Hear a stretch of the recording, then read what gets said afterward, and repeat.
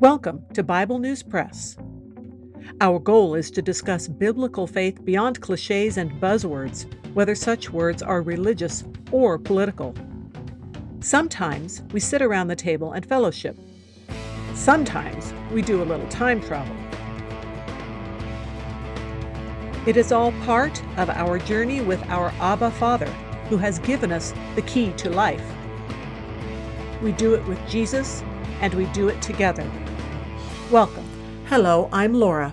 I will be reading Psalm 32 from the World English Bible. By David, a contemplative psalm. Blessed is he whose disobedience is forgiven, whose sin is covered. Blessed is the man to whom Yahweh doesn't impute iniquity, in whose spirit there is no deceit. When I kept silence, my bones wasted away through my groaning all day long. For day and night your hand was heavy on me.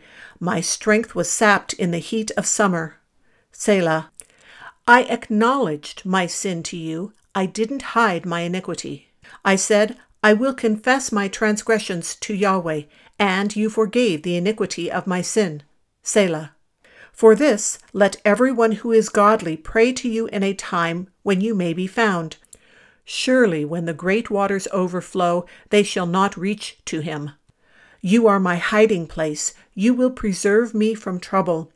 You will surround me with songs of deliverance. Selah. I will instruct you and teach you in the way which you shall go. I will counsel you with my eye on you.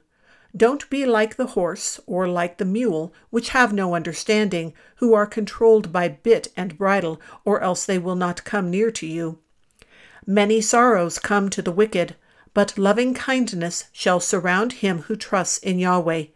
Be glad in Yahweh and rejoice, you righteous. Shout for joy, all you who are upright in heart. That is the Bible News Press segment for today, but not the end of our journey.